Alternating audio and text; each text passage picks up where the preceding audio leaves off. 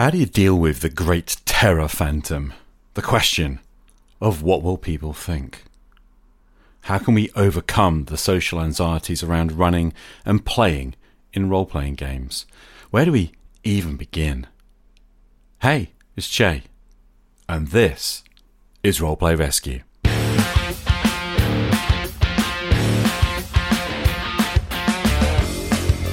Jay's gonna bring me back. Give me a +1 to attack. Oh, oh, oh, I want to come back to the dice.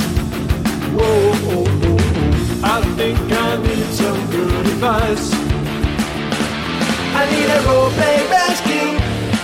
Oh yeah. I need a roleplay rescue. Oh yeah. Oh yeah. Hey, it's Jay, and I hope that you're doing okay. Thank you for joining us. As many listeners will know, I have a diagnosis for social anxiety. On a surface, it might seem a little odd that a person with anxieties around social interaction would record a podcast and run games for groups of people, both online and face-to-face. Why would a socially anxious person become a teacher? Well, let's begin with this. When I'm in the moment of teaching, gaming, or recording, there is no anxiety. The action of beginning and working through the process is how I've learned to manage the anxieties that I experience.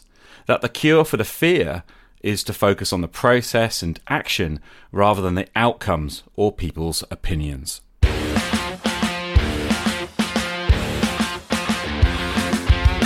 What will people think? This question is a tangle of unhelpful thinking habits, what therapists sometimes call thought distortions. They are called this because these types of thought distort your experience of reality. I am aware of at least 12 different thought distortions that are particularly unhelpful, but today I want to unpick just those tangled up with the question, what will people think? What will people think is an attempt at prediction. We believe that we can know what is going to happen in the future, but no one knows what is going to happen in the future. And while it might be possible to make some reasonable predictions about phenomena in the physical world, like how fast this cannonball is going to fall and how many seconds it will hit the ground from the top of this particular skyscraper, the reality is that human beings are very unpredictable. Most people, like economists in general, like to believe that people are rational and that human beings will make rational decisions based on evidence. But the truth is that human beings are emotional and that most of the time we make an emotional decision and then use reason to back up our choice. For this reason, we are easily manipulated, and for this reason, advertising works. Just one example. What will people think is unknowable. Even if you ask a person what they are thinking, there is no guarantee that they will be honest with you. But worse than that, if you ask most people what they are thinking about something, the chances are that their own thoughts are not clear even to them. So really, nobody knows anything. And many people don't have much of a clue what they think about most things. We know what we feel about things, but thinking, it seems, is much harder than we realise. But it is even worse. When we ask what will people think, we are also trying to mind read. We imagine that we can know what others are thinking, especially about us. And we are very good at doing so based on, well, not much. Humans are capable of forming a theory about the minds of others. It's that thing we do where we observe the other person's movements, expression, words, tone, and 1,000 other factors, all within the specific context that we're both in, and then we assume we know what they are thinking. That assumption is largely based on the idea that if I were them, that is what I would be thinking. But you are not them. Sonder is the profound individual realization that each person you meet is living their own life, that each person has their own world filled with their own personal worries, pains, pleasures, ambitions, and routines. The same as yourself in a sense, but also as intricate and as different as could be imagined. Sonder is the idea that there are millions of stories happening all at once around each other, oblivious and contained from one another. So when you are trying to mind read, Sonder is the reason that you really can't. You are not them. Even though you might feel like you have a connection, even a deep, prolonged connection like the one I have enjoyed with my wife for more than 30 years, the reality is that under all the experiences you share, you really don't know what someone else is thinking. And of course, when you ask, what will people think, you're also making judgments.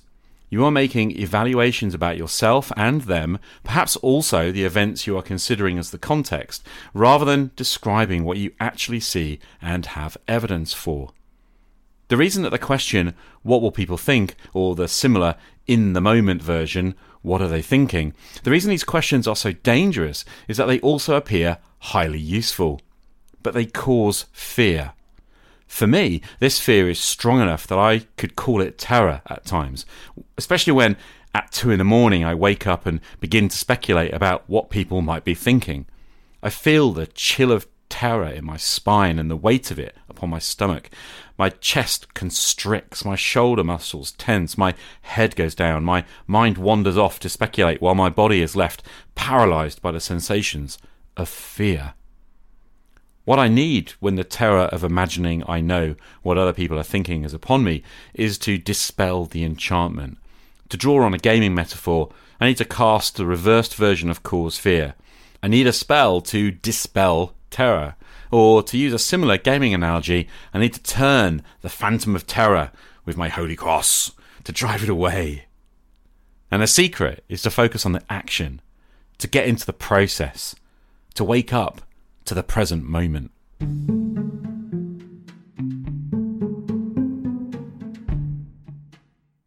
Social anxiety kills games. It undermines the relationships needed to connect and to enjoy play. But what is social anxiety? The Centre for Clinical Interventions defines it as, quote, social anxiety is used to describe feelings of anxiety and fear that occur in response to social situations. Even the most confident of people can get a little anxious before a presentation or when they're meeting new people. But in social anxiety, this distress can be so overwhelming that it feels as though it's difficult to cope.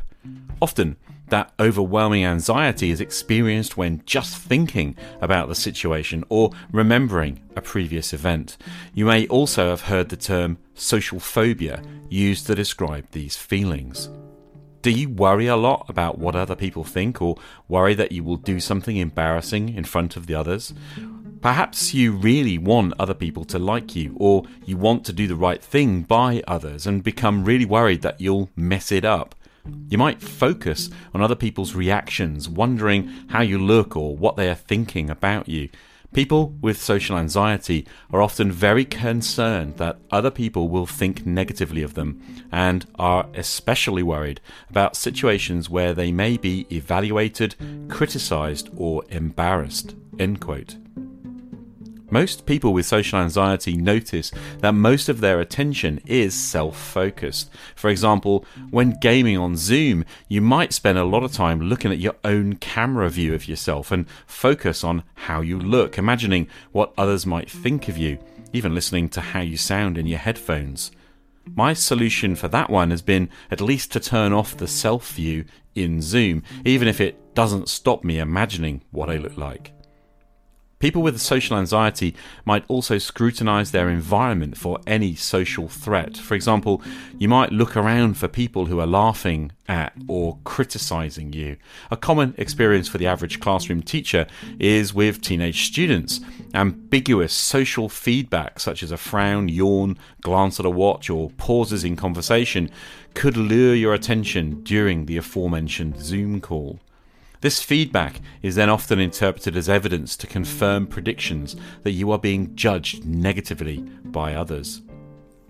The general advice when beginning to unpick and challenge social anxiety is to practice two things. When you are alone, practice mindful attention training, such as meditation or focusing on physical sensations, such as what you can see, hear, smell, or what something tastes like popping a bit of chocolate in your mouth and slowly letting it dissolve, or what something feels like to touch.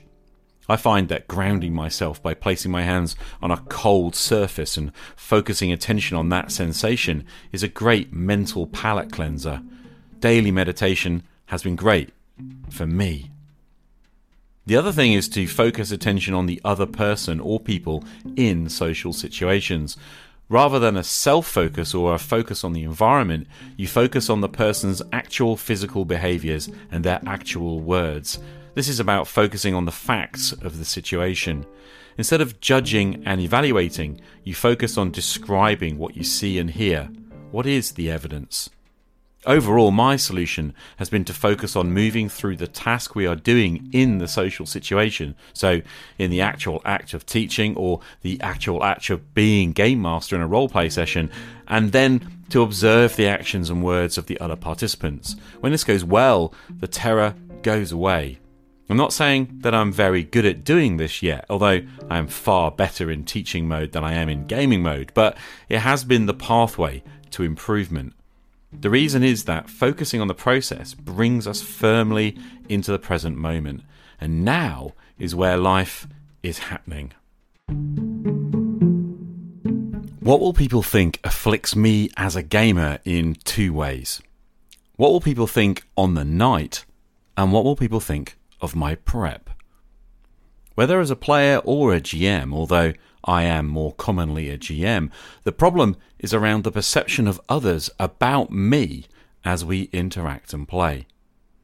Both as a player and a GM, I also worry about what people think of my characters, the concept, the backstory, if required, and how I build them in the rules, and my worlds, and my adventures. This is all made worse by the typically ambiguous social feedback gamers give, especially to the GM. Games are described vaguely as being fine or good. Americans especially use hyperbole such as great game or awesome. But as any teacher knows, such feedback is basically not useful because it's generic. It's not actionable. What can a GM do with great game, other than try to imagine what specific part of the game was great? How can you learn and repeat the process with such ambiguous feedback? But worse than that, all the facial expressions, body language and tone of voice from the players is also ambiguous. And so it goes. The phantom appears. The first thing is to take the vague feedback at face value. Applying Swinburne's principle of testimony, namely that in the absence of special considerations, the experiences of others are probably as they report them, it's best just to believe that people really did think the game was fine. No, it's not helpful, but it does allow you to dismiss the ambiguity and accept the gift as it was probably intended. One practice that has served me well in getting people to give more specific feedback has been to award XP by giving every player one XP award that they can give to another player on the condition that they describe the reason for that reward. This obliquely allows me to access some specific examples of things players enjoyed. I can then work towards providing new situations that might afford the opportunity to recreate similar experiences in the future. But I digress. The key to unlocking the social anxiety and moving away from self-focus and environment focus, that is, from either being aware of your feelings and experience or looking for threats in the environment, the key is to focus on the process of running or playing in the game. Before the game, you need to prepare. Usually, you are alone, so begin with practicing attention. For me, this is meditation. Just a minute or two is enough to bring focus to the moment, this present time. The temptation is to project forward into what the game will look like, feel like, what people will think, but the trick is to come back to now, the present moment, and do the prep. For this, I have a process. Whatever your process is, that's the best thing to focus on. As a player, do I have my character sheet? Is it all ready to play? Do I know and remember all the stuff on my sheet? Reread my character notes. refresh memory of my character's goals and motivations, get ready to inhabit the character at the table. And this is best done just prior to play if possible. I have begun to realise that as a player, I don't really need to know the rules unless the focus of the game, the particular game style in play, is focused on the rules. For example, playing Pathfinder or D&D 5e, it's useful to know enough of the rules to be able to deploy the specific abilities or powers your characters has on the sheet, maybe the spells, but I don't need more than that. I don't need to be an expert on the rules to be a player. As a GM, I make a list of the players and I work to remember their characters' names. I review the character sheets so that I can provide interesting challenges geared to what the player has created. The assumption here is that if a player made a combat-oriented character, for example, they want to fight. The wizard wants to cast their spells. The thief wants to steal things. I review the character's goals. What do they want? I set up challenges, obstacles to those goals. Who or what stops the character or characters from achieving those goals? I place those challenges into the context of the imaginary world. Where will the action be located? I set up the clues. 3 clues for every conclusion I want the players to make. Is the diamond in the manor house? Then I need 3 clues pointing to that location. Scatter those clues through 3 different places or give them to 3 different NPCs as information, whatever works. I describe the NPCs. Who will they be interacting with? Who do I need to create to run this sequence of events? Do I need any stats? I describe the locations. Where will the characters be going? What is the first impression upon arrival? What can they see, hear, smell, or feel? What additional information might be available if they investigate further? I try to give every location at least 3 interesting things for the players to have their characters fiddle with in some way. I check on the rules I might need for these specific scenes. Do I know how to adjudicate the types of situation I am providing? Or at least, am I comfortable winging it? Finally, how do I get the player characters involved? This is something they want, but how do I trigger their desire to go get it? The process focuses me on preparation. It's a discipline. I show up, sit down, and do the prep. What will they think? Well, I can't know that. But what do I think? Well, if I think it's a pretty cool adventure seed, then I satisfy myself that this is enough. The bigger challenge is on the night, showing up to play, focusing on what is actually happening during the session.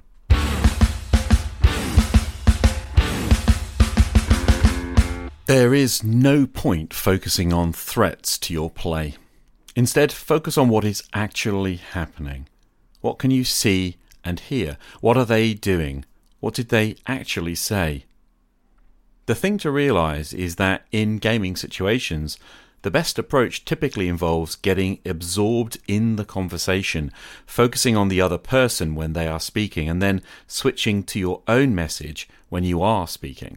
It's all about noticing when your attention wanders and bringing it back to the present task. This is not easy to do when you are feeling anxious, and it requires regular practice.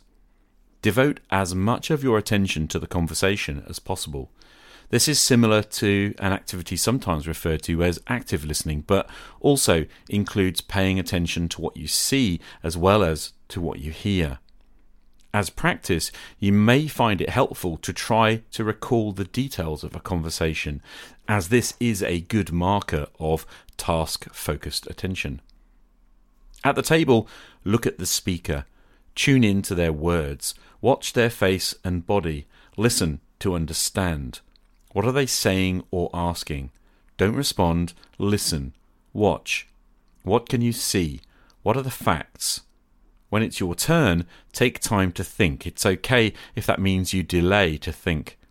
Focus on what you are saying. Watch for their reaction. Listen when they reply.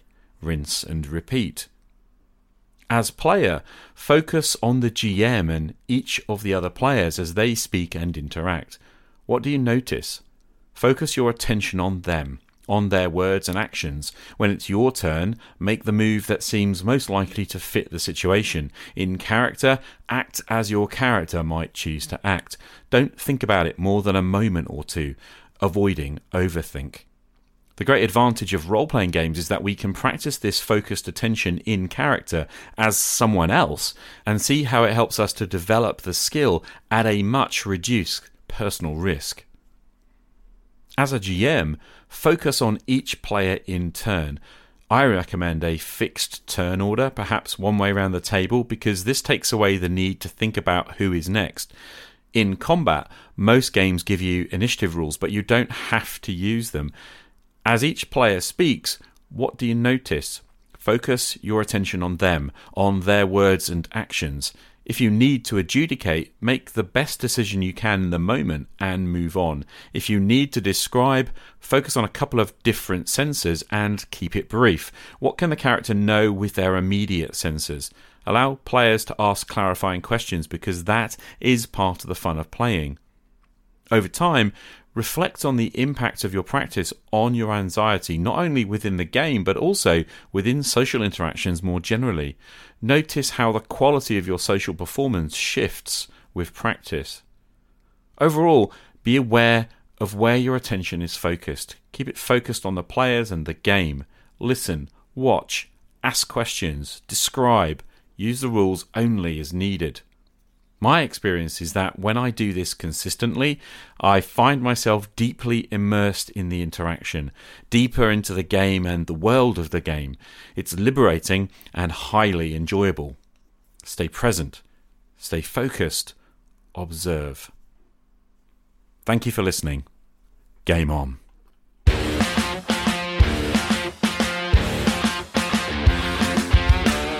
As you know, I love to hear questions and comments from listeners. In a moment, a call-in referring to a recent episode. But first, remember that if you have questions or comments, you can call into the show via anchor.fm/rpgrescue, where you can click on the message button. I look forward to hearing your thoughts. Hey, Jason here. Just listen to Roleplay Rescue 1012. No worries on the calls. In fact, there's no need to play my calls. I am just giving you support. But I'm definitely enjoying your episodes. The GW guys weren't wrong about the crossover between skirmish war games and RPGs. And a lot of the games I play in are essentially that. Not every session. We have sessions without combat. But the lineage is definitely obvious. I think the obvious answer is do both. You can play some immersion games and have some games that are immersion and exploration. And you have other games that are tactical combat. I don't think because you like one, you don't have to like the other. I think there's plenty of room to do both. We're multifaceted creatures, and we have to accept that. Anyway, keep up the great work. I definitely support you and appreciate all that you do. Take care, my friend. First, thank you, Jason, for calling in. I always appreciate it when people do, and especially love hearing from you. Jason was, of course, referring to the fact that I'm moving quite a lot of the call-ins to separate episodes, and there should be one of those, every now and then. But for now, I'm trying to limit the calls to episodes just a little bit more to make the shows themselves a little sharper. However, on this one, I really enjoyed Jason's comment. I think you're absolutely right, dude, that there is nothing to stop us kind of blending the flavour that we want. I don't want to imply by talking about like how skirmish game and the combat focused game at one extreme and then, other kind of approaches and in sort of other elements on that spectrum of play. I actually think that most of us just do blend things together. I think the usefulness of calling out specific kind of approaches is to isolate those types of play and ask you, where do you want to fit them into your gaming experience? I actually think that what we all tend to do is pick out a few different styles and approaches and kind of mash that together into our sessions. And that's totally appropriate. But I also worry sometimes, or feel a little bit at times, that we are losing touch with our wargaming heritage.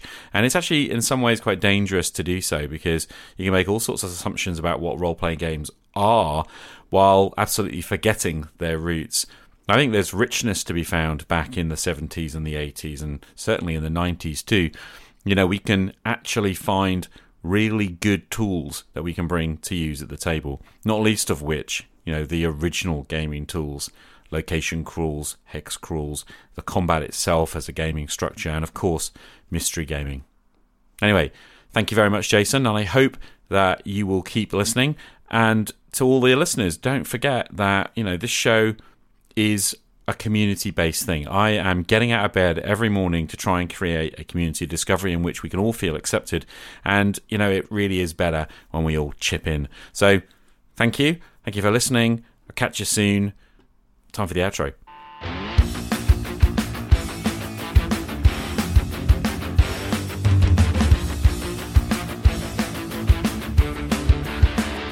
And that's it for this week. Big thank you once again for showing up and listening.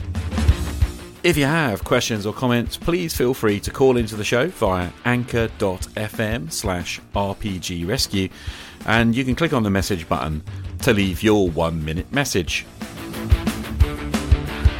I'd also like to say a big thank you to John from Tale of the Manticore for all of the theme music and stingers. Thank you, John. My name is Che Webster. This is Roleplay Rescue. See you again next time. Game on.